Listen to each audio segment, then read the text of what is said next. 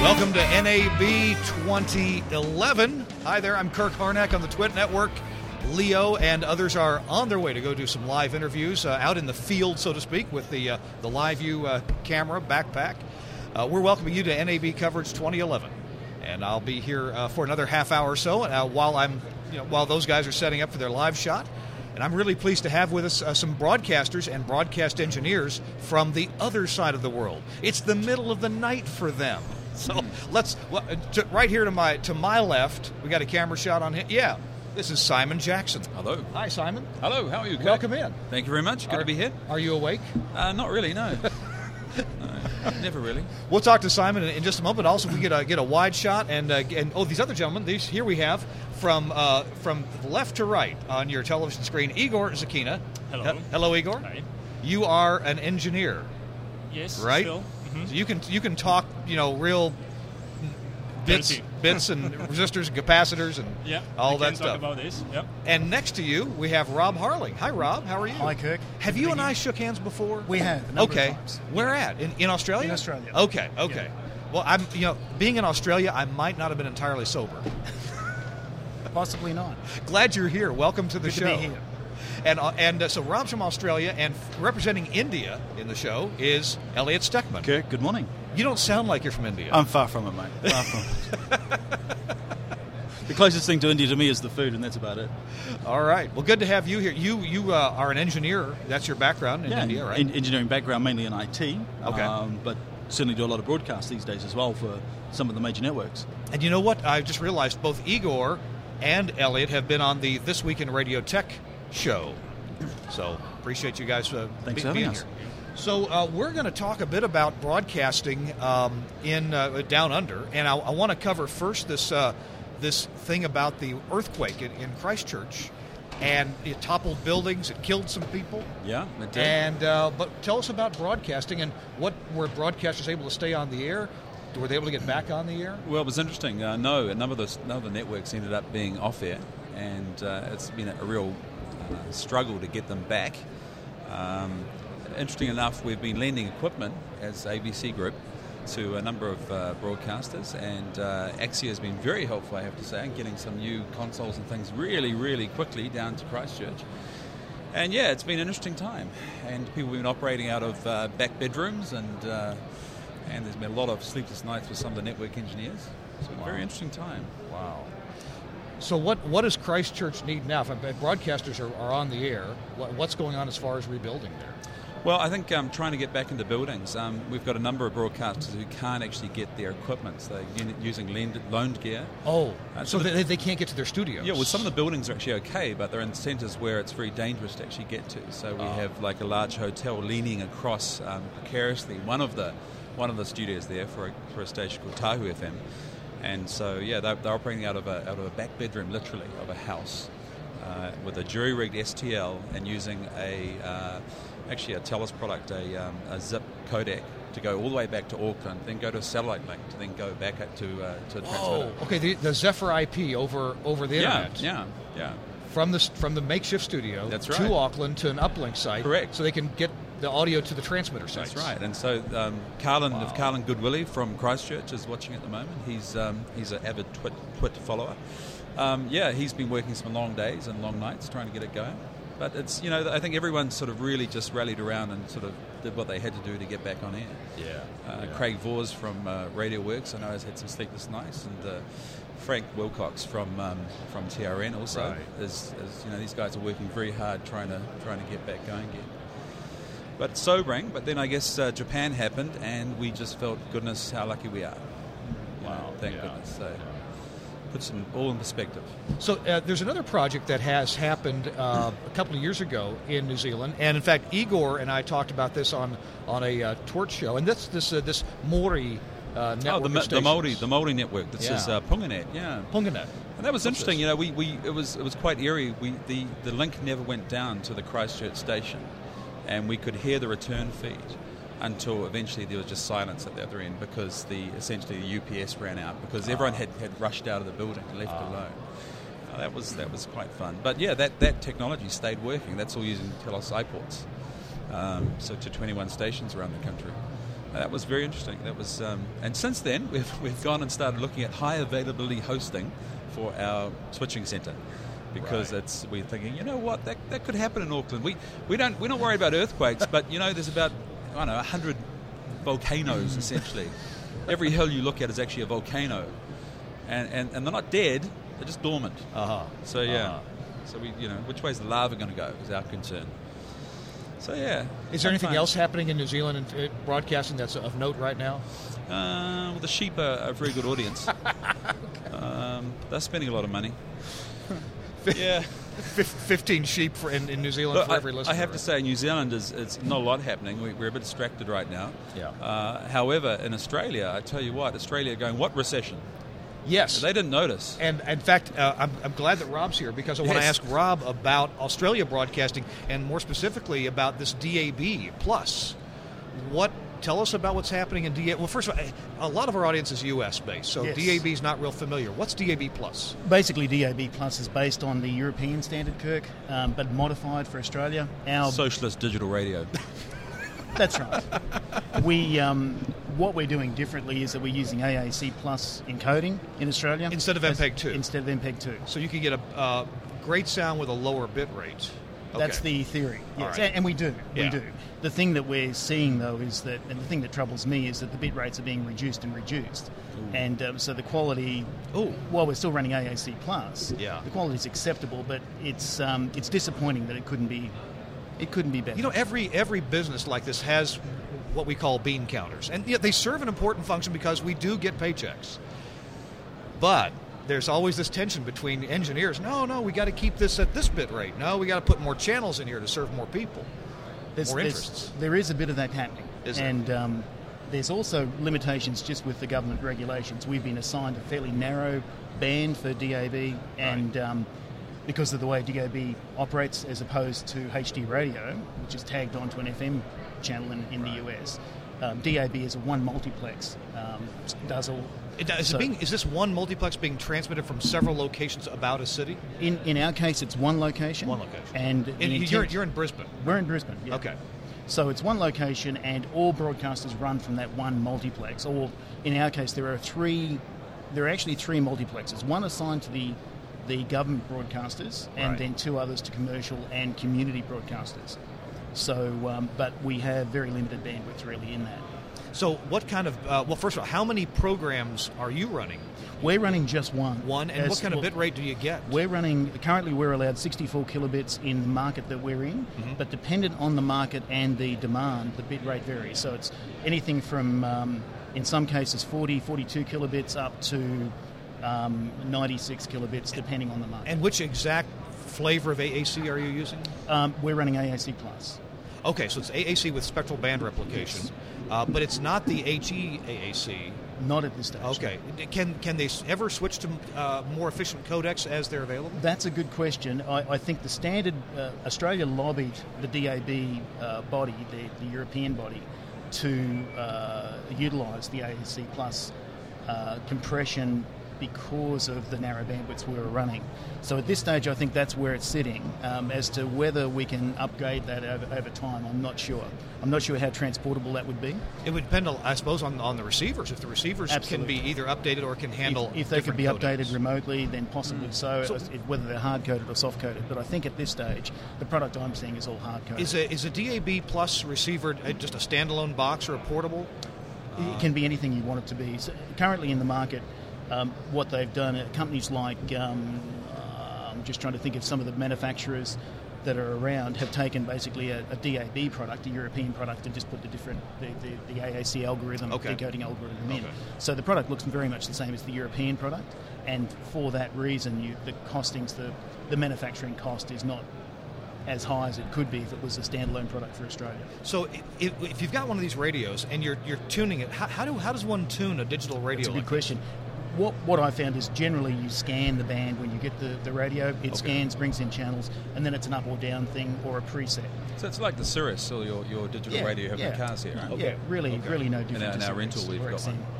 Now, so you're still doing FM broadcasting too, right? Yeah.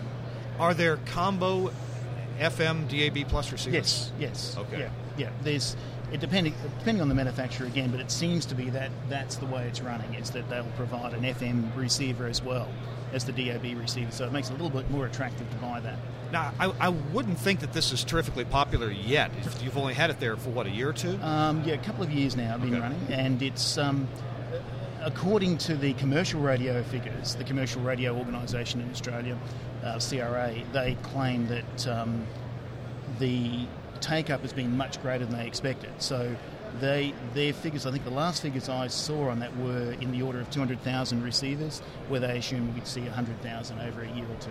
Huh. And while they're small numbers compared to the US, for Australia that's a reasonable figure. Sure. Have the car manufacturers got onto it yet? Are they installing in the cars? No, not so far. No, I think it's a case of seeing how the domestic receiver market plays out, and then I think the car manufacturers will adopt that. Are they talking about a digital turn-off for FM in Australia? No. The idea, the whole mindset with digital radio in Australia is that it's a supplementary thing. Right. So what there is bandwidth for the commercial broadcasters to replicate their FM broadcast, as well as adding extra channeling for the not-for-profits, the community radio stations, which I'm a part of.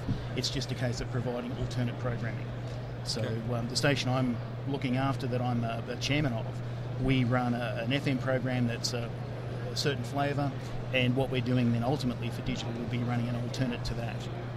And it'll be sort of our second peg demand, as it were, running on digital. Wow. So how many cities across Australia is DAB in? Is it taken off across the country? Perth, for example? It's all capital cities, Kirk. So, Okay.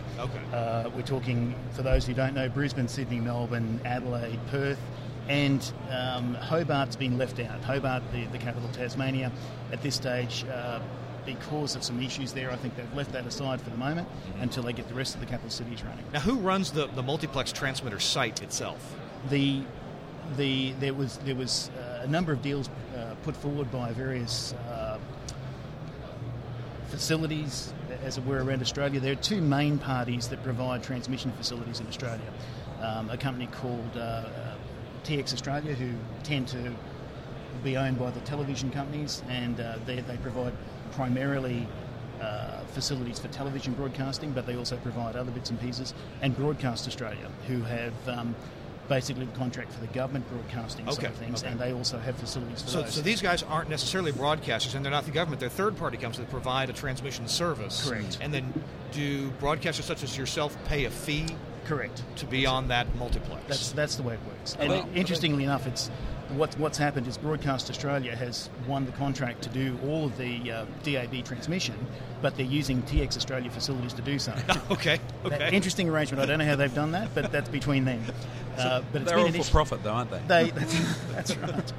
Somebody's making a markup somewhere. Wow. But it's an interesting thing that all of the television facilities, of course, have been horizontally polarised antennas, and they found with DAB Plus we needed to run circular polarisation or mixed polarisation. Yeah. So all of the antenna facilities around Australia have been upgraded to have mixed. What frequency band is DAB Plus on? It's running channel 9A in the analogue band, so effectively it's around, forgive me for getting this wrong, but around 190, 200 megahertz. I'm going to guess about 200 megahertz. Yeah, in that sort of So does it have decent building penetration? It's reasonable. I think the initial predictions that they had 10 years ago for DAB proved to be, in practical testing, they needed to bump the power up by 5 to 10 dB. Okay. So it was a significant improvement, a significant increase over the predicted coverage powers that were required. So there's been quite some changes there, and they're running reasonably high-powered transmitters. I'm usually not a green kind of guy, you know. I mean, hey, power, let's put it out the tower, you know. But I would think that digital broadcasting is actually kind of green compared to analog broadcasting. Is the power level lower for a similar coverage area? It is, in that you're running one multiplex. It's typically, if I recall correctly, for the area that I'm in anyway, it's 5 kilowatts. So in the sense, yes, you're running. And this is for all the stations combined? That's for all the stations combined. Yeah. So in that sense, it is green, yeah. Interesting. Yeah. Rob, thanks very much for that update. Anything else you want to tell us about Australian broadcasting? No, interestingly enough, Kirk, we've I think our part of the world has suffered quite a bit from natural disasters. My part of the world, we've had floods. and flooding was quite significant. So listening to Simon talking about earthquakes in Christchurch, we've had flooding through Brisbane, and one of the stations that both of us, or all of us, have been involved with, their basement went under. Now, their studios were on the 5th floor, but in terms of operation, they couldn't access their building, similar to what Simon's saying. So they ended up living in our backyard for some time. So it's been interesting how the broadcasters have helped each other out. And the same sort of thing, we've actually had Axia product helping them out to get them up and running. So it's been an interesting time in our part of the world in the last 6 to 8 months. Oh, geez. All right. Well, I want to move on to Fiji. And not that this guy's from Fiji, but you might as well buy a house there, right? Well, yeah. You probably have an apartment there.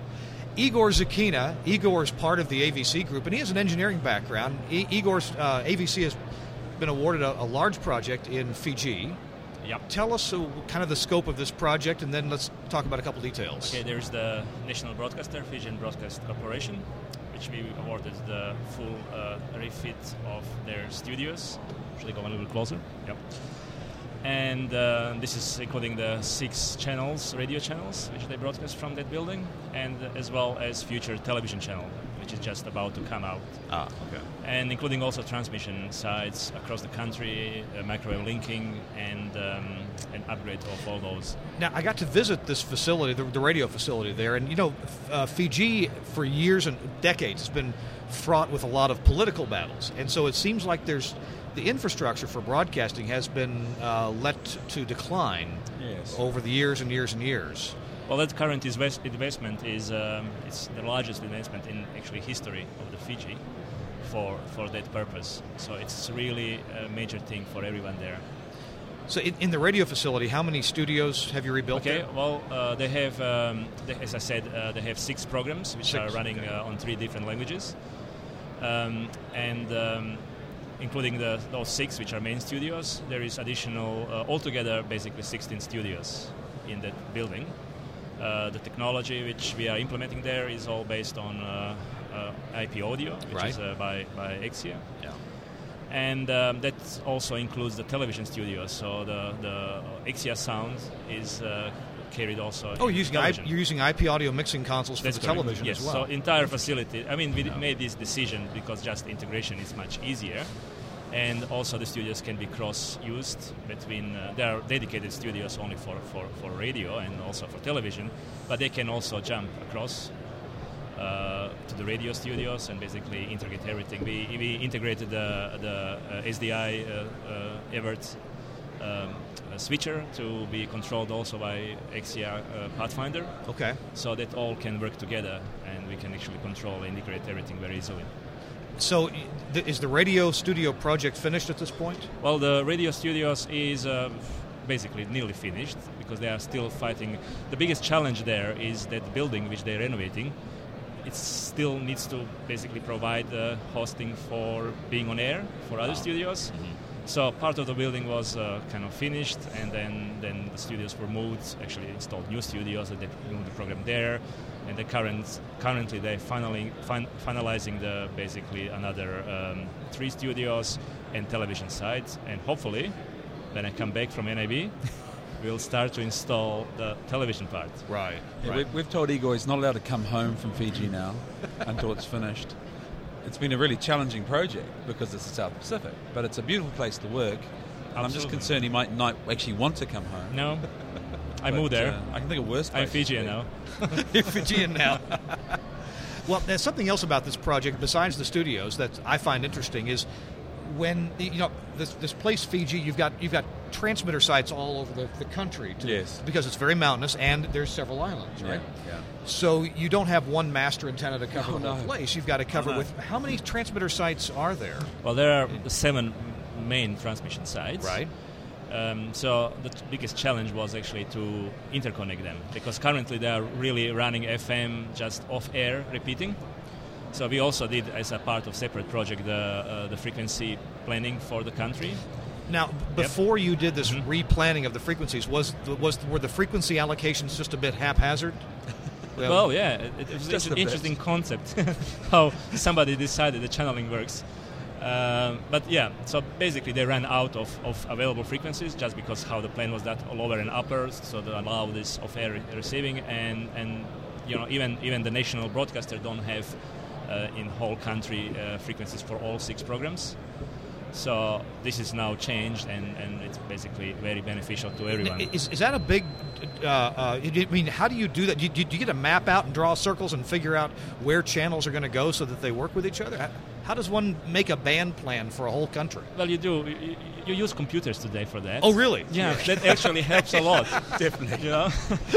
So there is the software which actually provides you the interference analysis, and you basically, when we did that, we actually looked at, because one of the requirement was to provide every country as much as available frequencies as possible. Right. It is very challenging in Fiji because it's a relatively small area. It's very hilly, and the population is really in the coastal part. Right.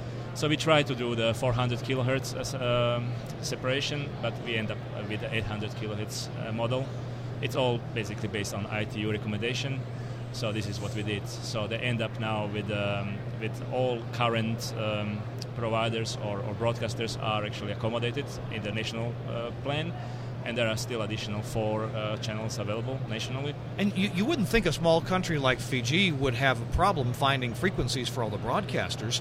It's not that densely populated, but you mentioned that the terrain is a problem, yep. And everybody's living in the coastal areas. But also, you said earlier that there are 6 programs going out in 3 different languages. Yeah. Now, help me understand, why does a country like Fiji need 3 languages with 2 different programs going out? Okay, well, there is current situation is there is around 50% of native Fijians, which is the Fiji native language.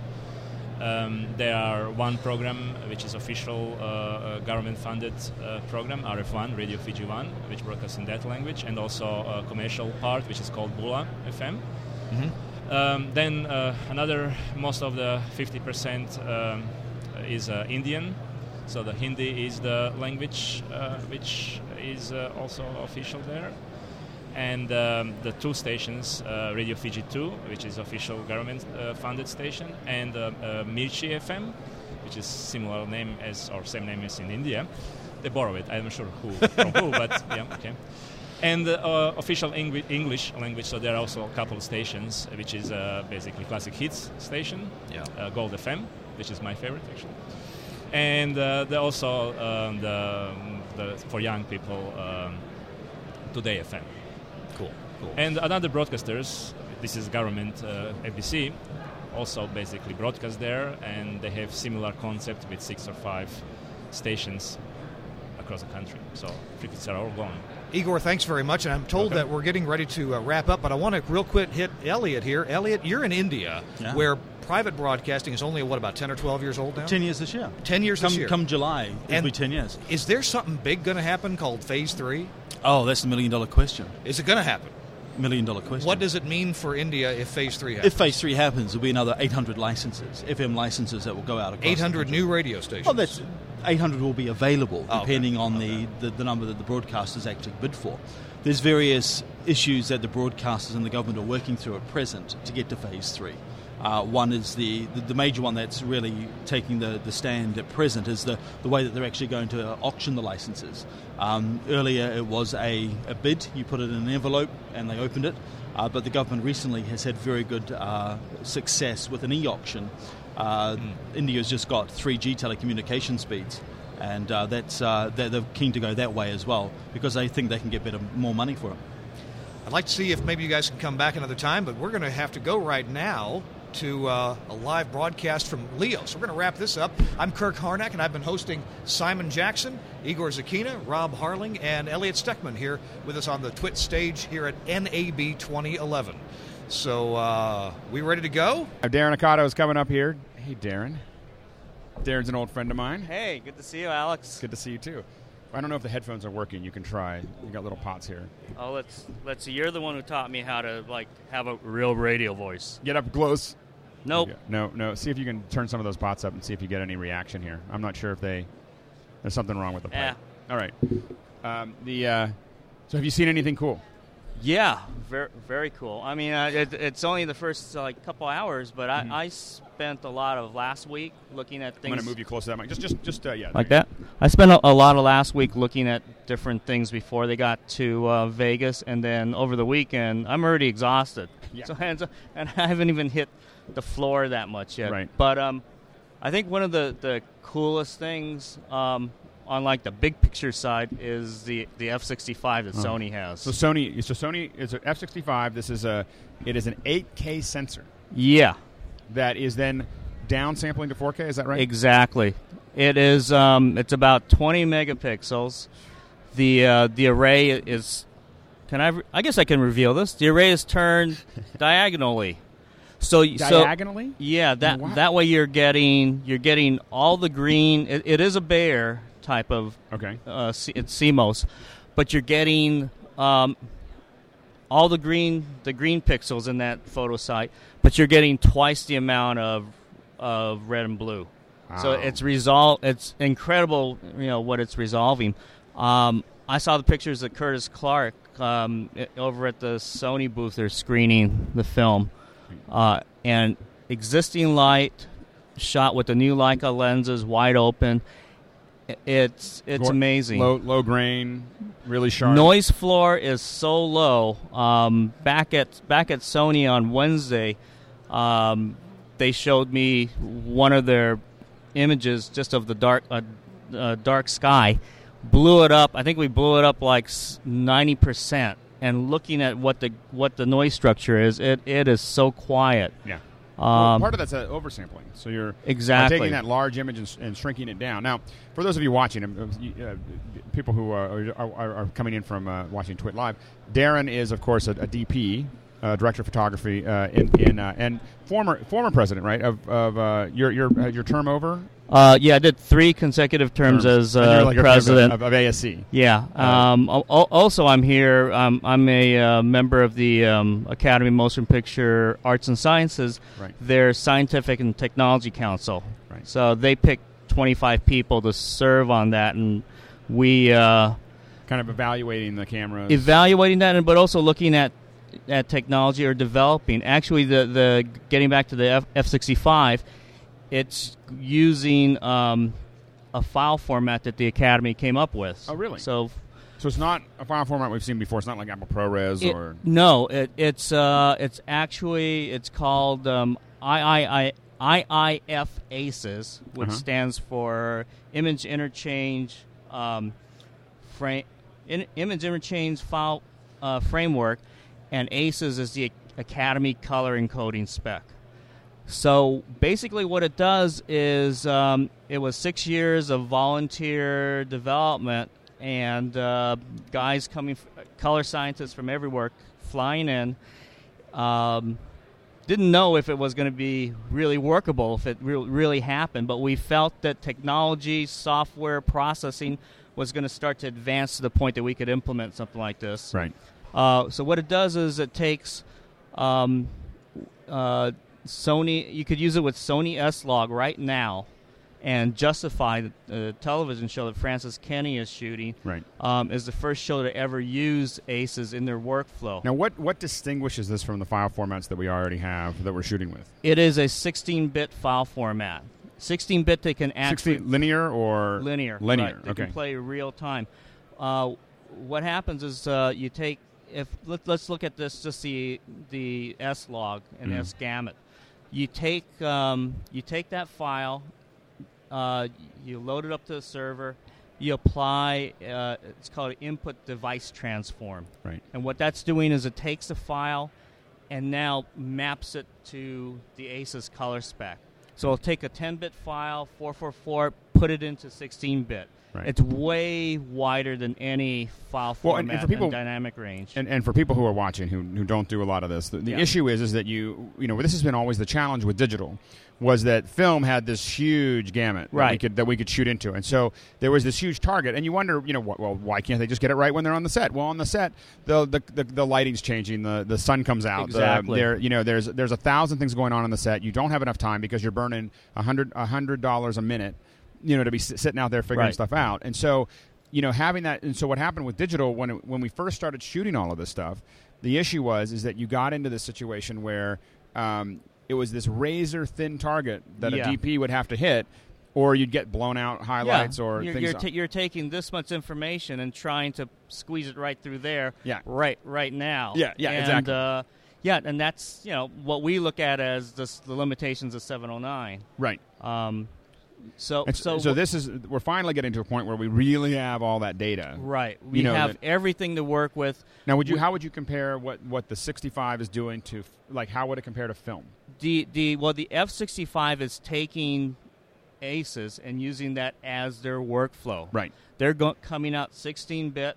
Wow. So you get everything the sensor can give you. How many stops would you? I personally have not put it to the test. I'm going to do it next week. Yeah. But what I saw, it's about 14 stops.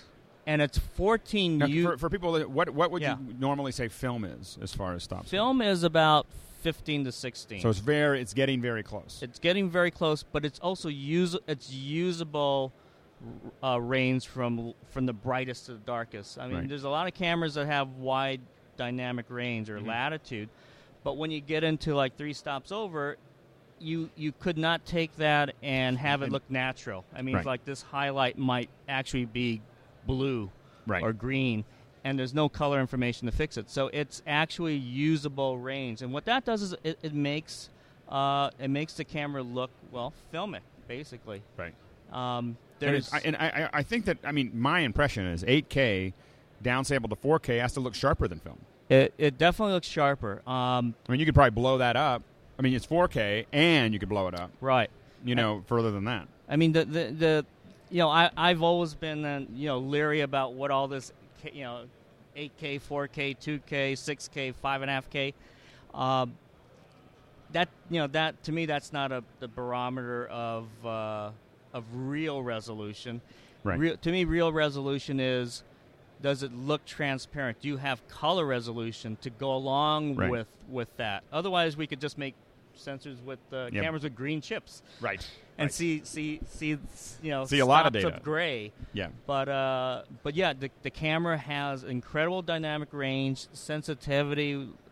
To me, I don't think it's been measured, but it looks like it's 800 ASA there's no gain, no nothing applied to it. Wow. And going through the Academy ACES process, you get all that information back, and you can color correct it in real time. When do we think you can color correct it in real time? Oh, absolutely. It's not. Well, what they did was, we looked at, and that's being saved as metadata. Yeah. So you can be on set, dialing in what you want to see, and that's going to be saved to the file. So when it comes back in, this is what we wanted when we were in Video Village. Oh yeah, absolutely. We were dialing it in because the raw data is way more above and below what you actually want to use. Right. But it allows the DP and the director on set to make color decisions that are going to go all the way down the path. Yeah. Or know that you got headroom, and let's move on. Right. That if a director says am I going to see the lines right? You can scroll that up. Yeah, I mean, you could say, well, that's way within our headroom. You don't have to make that decision. You could do it in color correction and really paint the image. Yeah. But I have to say that ACES, we looked at different file formats. So rather than try to do something new, actually ILM's OpenEXR was a great. I was going to ask you, is that how? So it's an extent. We built it off of Florian was great as far as helping us with that, and so it's an OpenEXR 16-bit float file. Yeah. Why we like that is that's been a file format that visual effects facilities could move around. What we did is we put some rules to it by defining what the input device transform is, and then we define what the output device transform is. So if you're going to a 709 monitor, it's going to give you what that should be. And having a 16, I've sat in on a luster color correction on some test footage I did with just Sony S-Log. Yeah. The F-35 was like a whole different camera going through this. Right. It released anything that 709 had. It was it just opened up the camera, and I think Sony was so impressed with the work that when Curtis Clark from the ASC introduced said, why don't you try using ACES Right. on the justified footage, because it was very moody, very dark, Right. and Francis Kinney, the cinematographer, wasn't getting what he thought he should get. Right. They looked at the S-Log, it was not getting there, Right. and they did a test, transformed it to ACES. They had the parameters to reprogram the luster and the baseline. Any software color corrector actually can do this if the manufacturers want to do it. Well, so we're probably going to see this inside of Smoke and inside of Exactly. the Resolve and all the other ones that are Right. they're going to be out there. So that'll be But correcting in 16-bit is a whole. It's like taking dirty glasses off, and now you got subtleties, you got everything. Right. If you want to key something, it's Right. amazing. Right. The difference from 10-bit to 16. So now, do we expect to see that file format in more than just the F65? Yeah, it's totally open source. I mean, for instance, do you think that they would put that file format availability in something like the F3, or is that too low? That or are they going to hang on to that and well, keep it on the upper end? Got to get the F3 first to S-Log and S-Gamut. Right. But Sony is pretty sold on doing that, and I mean, Sony's been very aggressive. I think that one of the things that we've seen is, it really felt like a couple of years ago, it really felt like Red just got everybody off balance. Mm-hmm. Just caught everybody. They were all going down. It was kind of like one of those things where everyone's running one way and then they just ran a reverse. Right. And everyone was like, blah, blah, blah. Well, and suddenly there was this camera and it just. It took them a good 3 or 4 years to get their footing. Yeah. But now it feels like Red is doing incredible work. I mean, when you look at the Epic and you look at the and we're going to be showing one of those later, and I just saw it this morning with Ted. And I was over. I was just trying to check in over at. And the tent, of course, is predictably crazy. I wanted to go deep first, rather Right. than start here at the FedEx office and go to Grass.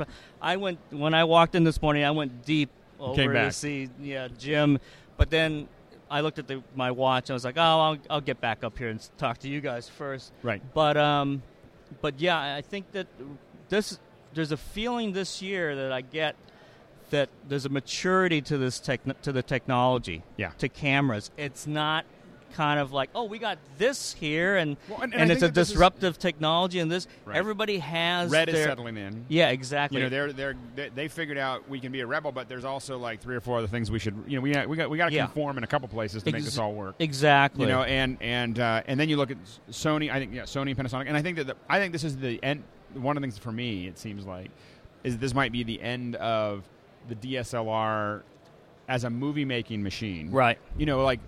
Photography extended the DSLR video makes sense, but when you look at the DF100 or the is it DF100 AF100? When you look at the Panasonic's AF100, you look at Sony's NX100. Now you have these full frame sensors for a price $4,000 or $5,000 or $6,000. Exactly. And so that becomes the new kind of explosion there as far as that goes. It's interesting. The DSLRs, they do a great job. They look cool, but you have to be digging that you want that look. Well, yeah, and the other thing is that we shoot. I have 2 5Ds and we shoot lots of. And people ask me, can you make a film with these?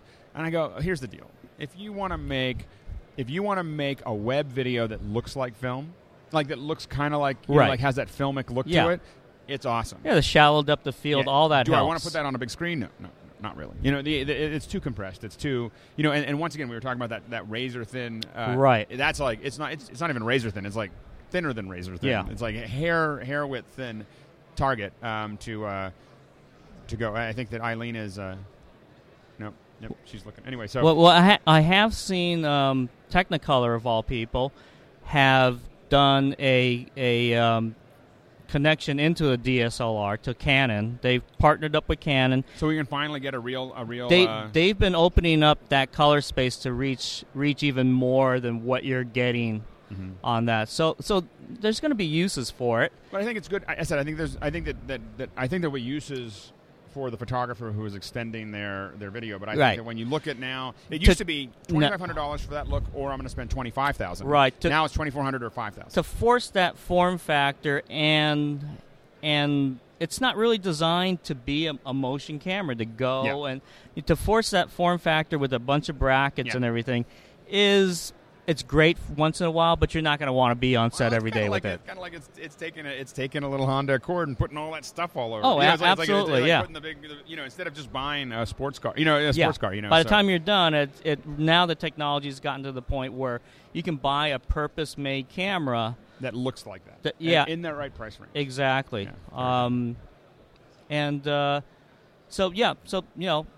Alexa did some great things. F-65 spectacular images. Yeah.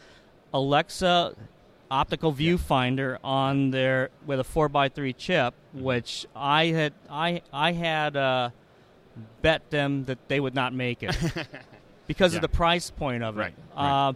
And why bother if you're going to sell? I mean, they've sold so many Alexas. I mean, Alexas are going out the door. Are you going to be around the rest of the week? Yeah. So I'm gonna pull you onto some of the Pixel Core stuff as well. Oh, absolutely. There'll be more of this. So as you and I are going to continue this conversation. Sure, because I want to check out some other things. So maybe Wednesday we'll get you back over here. Yep. And we're going to be doing some walkabouts. When we go into the camera area, I want to have you. Oh, that would be great. You and I will go walking. So we're going to do that every day. Okay. So maybe tomorrow. Tomorrow. Okay, I'll send you a text message. I have an Academy presentation on LED lights of all things. Oh, there you go. It's not all what it's made up to be at 4:30. Okay. So we'll figure that out. Before that, that'd be great. So if you're watching, some of the Pixel Core streams tomorrow, we'll go out there and check that out. Cool. Thanks a lot for stopping by. My pleasure. Yeah, absolutely. It's a blast. All right. See you later. All right. Take care. So we've got another guest coming up here. Robert is going to be on his way up. And before we get to him, I'd like to thank Squarespace for their we have Robert Hummel from Legend 3D. Great. And as he's coming up and getting situated, we want to, of course, thank Squarespace. Squarespace, of course, is the easy way to build a website. If you've been trying to figure out how to build a website, you don't know how to do any HTML coding, you don't know anything about servers, you don't know how you're going to put this all together and how you're going to code it and put how to build that, you can just simply go up to Squarespace. It's WYSIWYG.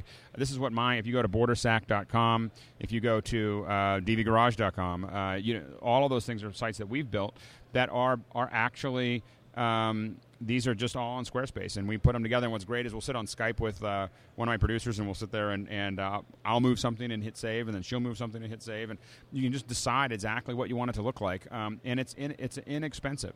It is easy to use. It is you would normally be paying for a server. You'd be then trying to figure out how to install it on the server. You'd be then figuring out how to keep it on the server or how to move it. In this case, all of that stuff's taken care for you. It's in the cloud.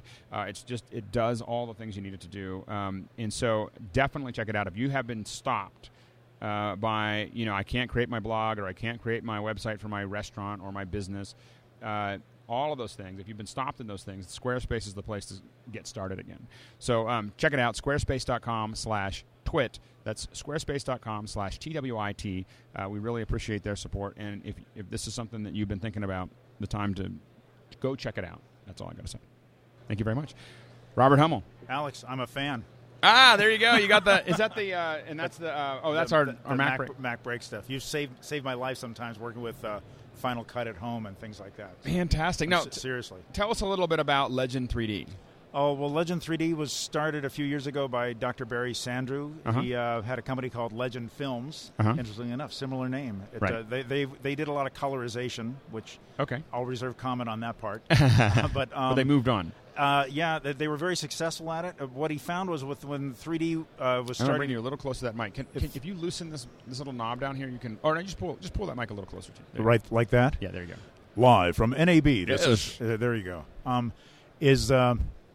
He found that the algorithms they use for colorization, where you need to define all those edges that you're going to color, they have direct application to converting something to 3D because you need to find where all those edges exist in Z space, the depth part.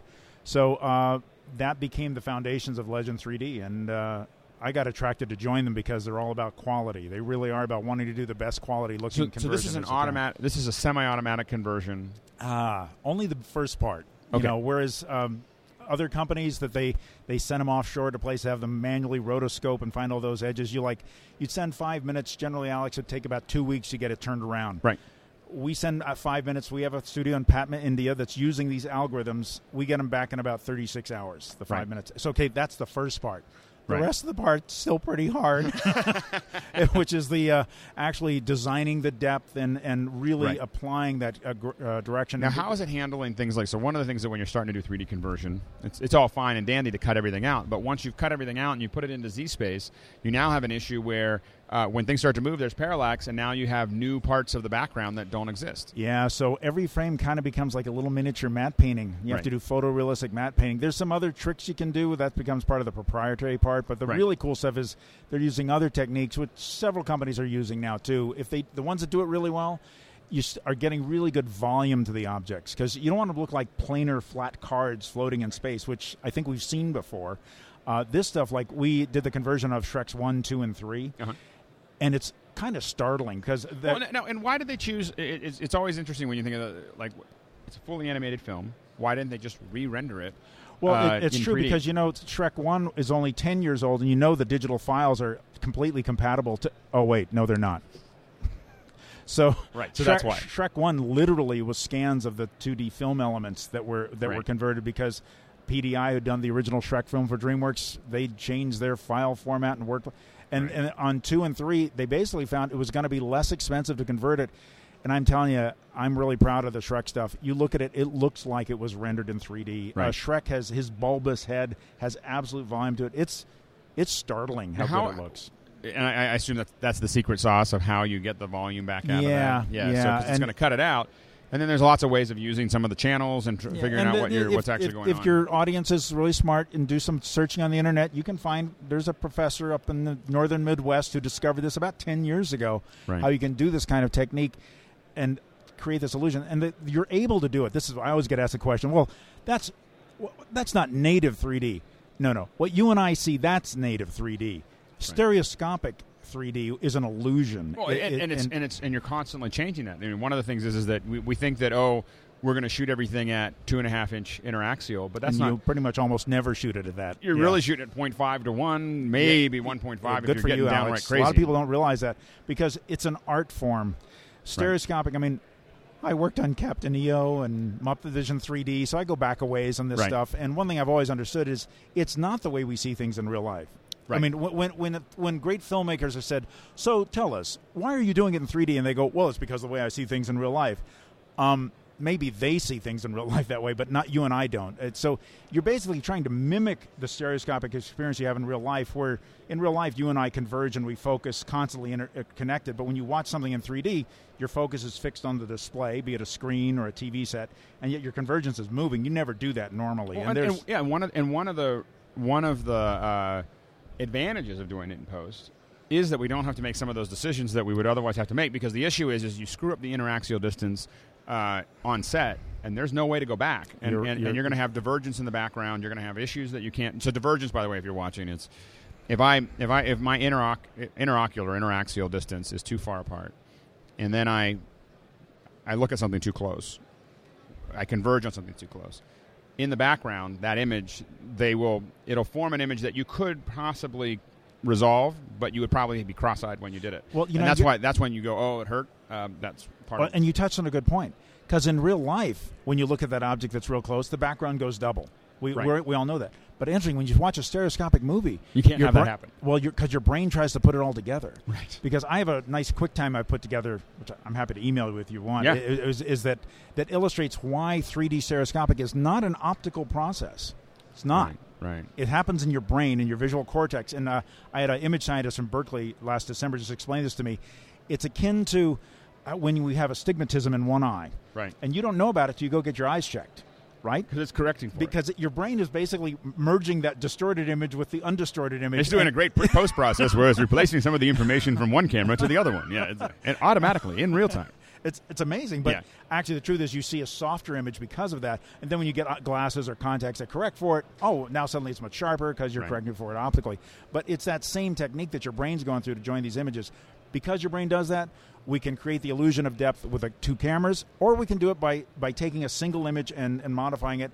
And as you probably know, there are several shots in Avatar that were done this way, a dozen or so. We're working on a movie right now where it's literally checkerboarded, stereo capture with 35mm anamorphic film. We're converting all the film elements, and it's indistinguishable. You can't tell where one starts and the other ends. what are how does this change the cost structure of a film? Like, how much does it cost for using your technique to convert a film from that's a good 2D question. to 3D? Because, like, I'll be honest with you, if you're doing an independent film, low-budget film, this isn't going to be what you want. I think you want to shoot it that way. Well, it's typically, I mean, the numbers that I've heard are in the vicinity of 15 to 25 million. Those are the we can get as low as 7 to 8. Yeah. So the one we're doing right now is towards the number up to towards the 20 million mark, and and we're not even doing the whole film, but we're probably doing about 90 minutes of it. Right. And and the thing to remember is that when people look at that, is like, oh, that's a lot of money, $20 million just to convert to 3D. But look at how much more you're getting. Everyone's getting charged when they go see a 3D movie, and then you think about the added revenue that's coming in, and the math that somebody's doing in Hollywood is the 3D version will make us X amount more. Yeah, and we'd love to say that it's an artistic thing, but there's a guy that's writing a check that says, if it makes $40 million more with a $20 million investment. Exactly, Alex. And these are films that are costing $200 million anyway to make as a movie. Exactly. You're not converting little films to not yet.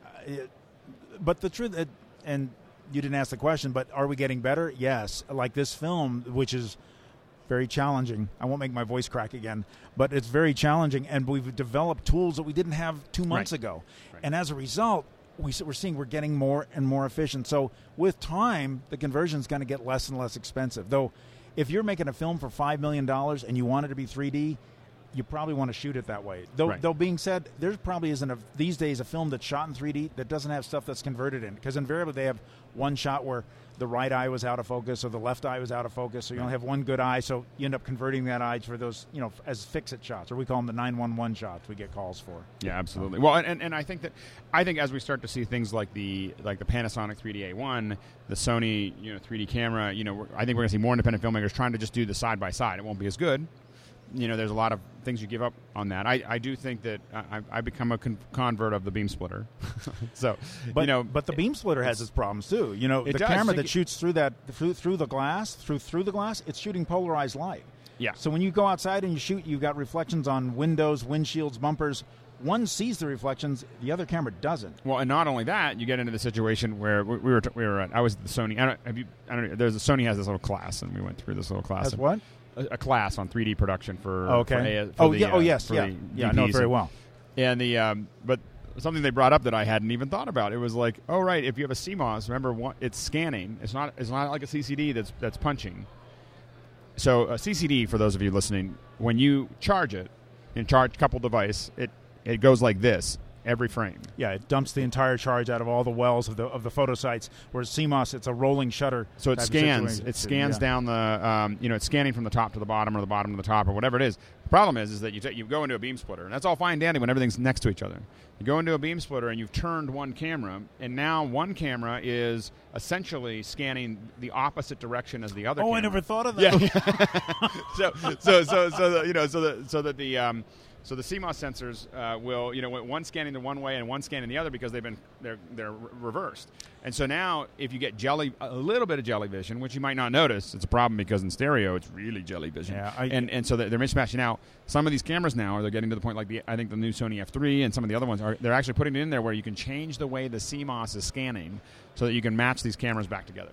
That's quaint. I in a prior career a couple of years ago, I was president of Dalsa Digital Cinema, which is a 4K camera back then. And Dalsa makes really great sensors. They just were a bit challenged when it came to making a camera package. Right. But the Dr. Savis Chamberlain, who has a lot of the core CCD and CMOS patents in his name, the original ones way back when, he can just bore you to tears of why you don't want to use a CMOS camera in a motion picture camera. You want to use a CCD because you've got motion involved. You just want to get into that. Well, we have a Sony F950, in the office. It's my little house camera. That's quaint. And all 1440 pixels of it.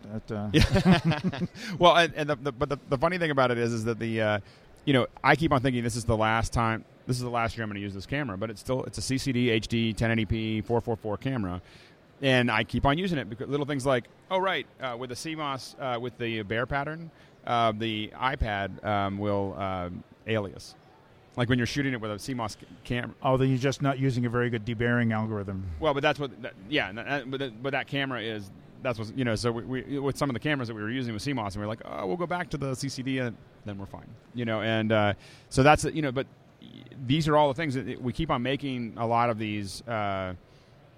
We think that everything's even, but when you really get into these fine details and when you start integrating these cameras, that these little things that kind of didn't work. No, you hit on it, really Alex. A lot of people think and it relates to 3D. What we're talking about is that a lot of people think digital is just like film, but it's digital. Right. No. It's entirely different. Yeah. There's so many aspects of it, like every time you fly with your digital camera on an airplane, pixels die horrible deaths on your camera.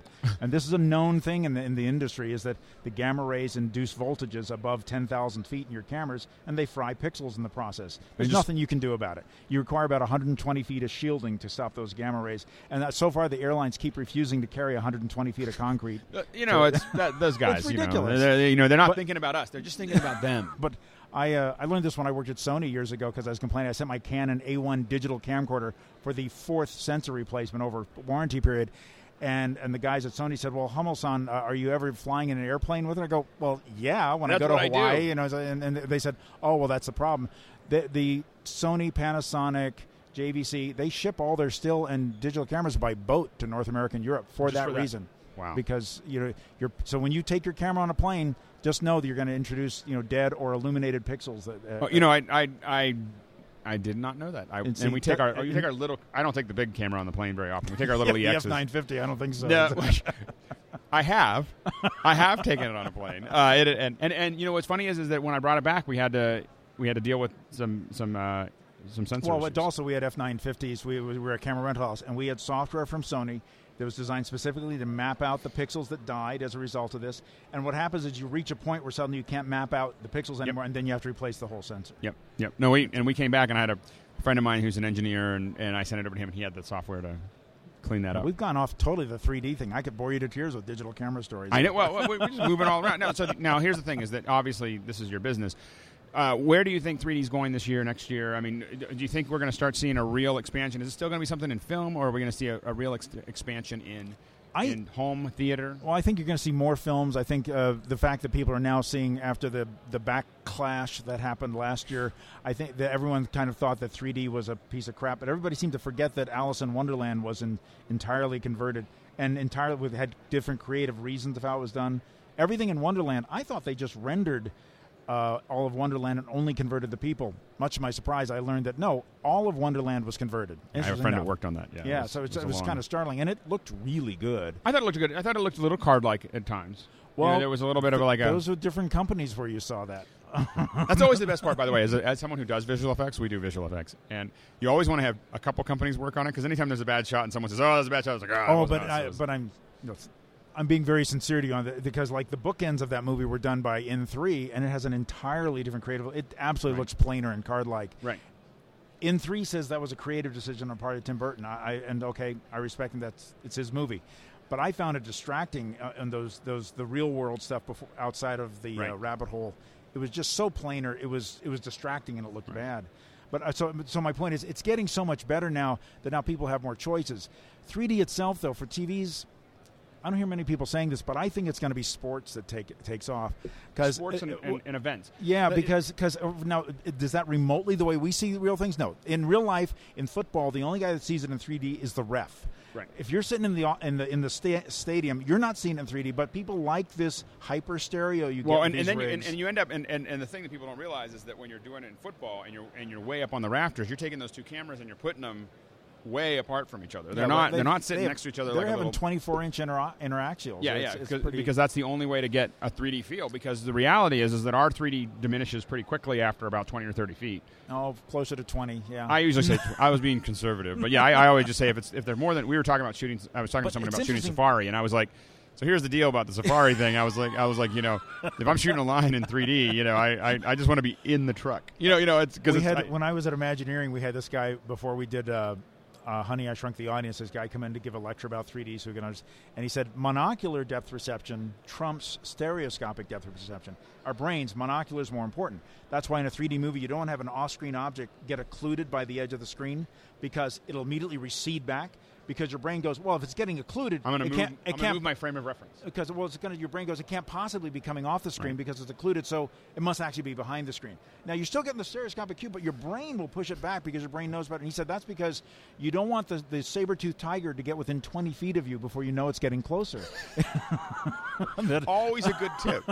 So you wonder why we have frame violations? It's because we don't want the saber-toothed tiger. Yeah, but it's interesting. I think the sports will cause it to take off because it's a fact that big screen TV sales always spike before the Super Bowl. Right. Okay, and if people really like 3D and they enjoy that, well, in some ways, I have to say is that I think that a lot of times when I'm looking at like what do I find compelling, I find a lot of events and being there stuff sometimes more compelling than watching film. The film 3D is great, but the problem is with film 3D, I'm cutting all the time, I'm moving back and forth, I'm doing all these things, and it's very challenging. And there's a lot of things that we do as filmmakers that doesn't necessarily make sense in 3D. You want to have slower edits. You want to linger a little bit longer. Good for you, Alex. It does change the vocabulary of cinema. Oh, you're absolutely the most valuable thing that I did was I bought a Fuji W3. Well, I got a W1 and then I got a W3. It's a little snap. Fuji makes that little where you 3D hold camera it just the right distance. You don't need to wear glasses. Yeah. You just but the thing is I started just taking. We were starting to get into 3D, and I started taking pictures with it, and suddenly I realized, oh, that doesn't work, and this doesn't work, and that works, and this doesn't work, and I very quickly saw that the entire process of making a movie eventually. If you really want to make a 3D movie, you want things to be more centered. You want things to be longer it's moves. It's odd that Jim Cameron did 10 years of homework and Avatar turned out so well, isn't it? I mean, it's just like I got such respect for him that he didn't just dive into this. That's why Avatar is such a pleasing film at 2 hours and 45 minutes, whatever it is. And and he played it safe. He realized we're not here to show off 3D. We're here to tell a story, and we're going to add something to it with 3D. Exactly. And I think that was the thing that was really important is that we're not going to because again we're not going to stretch your eyes. We're not going to. I find it ironic when you'll get read a review of a 3D movie and going, well, there really weren't many moments where things came off the screen. It's like, wait a minute, it's a story. You're supposed to do things in service of the story, not to do it like the way is House of Wax, where they're suddenly doing the paddle ball, coming off the screen at you. And most of the time, and what was really interesting is that, in real life, we either, if it comes that quickly, we usually blink. And so the thing is that one of the things that you got really good, we started realizing with the 3D, we were playing with a 3D A1 as well. We were shooting, Panasonic lent it to us to go out and do some tests. And, I go like this, and it just doubles. I go like this, and it just reaches off the screen.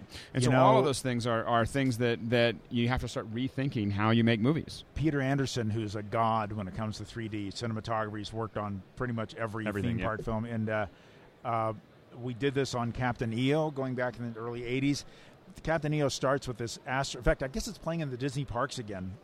They're showing it, so you can go see it. The opening shot is this asteroid that slowly comes, and it's slowly coming. Why? Because it's basically teaching you what your eyes need to do for the next 15 minutes or so as you watch the movie. I understand Terminator 3D, which I haven't seen, but I understand it starts with the liquid metal guy's head comes slowly, and it's these things you try to look for those moments in 3D because you have to kind of tell your brain, okay, you're going to start seeing things that you're not normally used to doing. Otherwise, if you do these real fast jumping off, you're right, you'll see double because you're and you need time to resolve that, time to figure that out. We did in the Sony training that we were doing. They took just a yardstick and pointed it at the camera.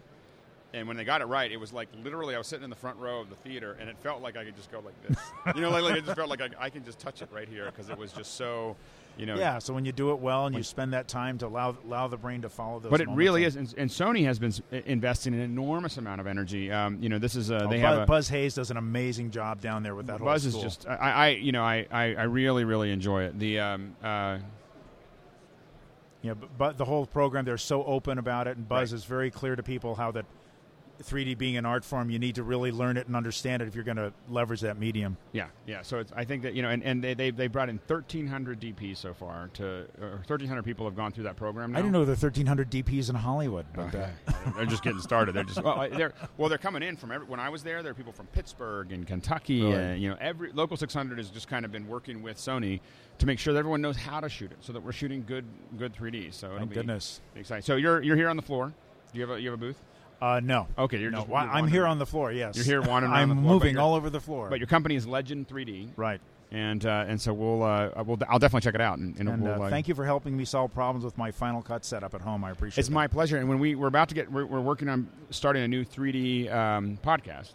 Oh, really? Yeah. Oh, so that's outstanding. So we're gonna. So I'll get you. We'll talk more about that. Okay, great. So thank you Alex, very much. Really nice to meet you. All right. Take care.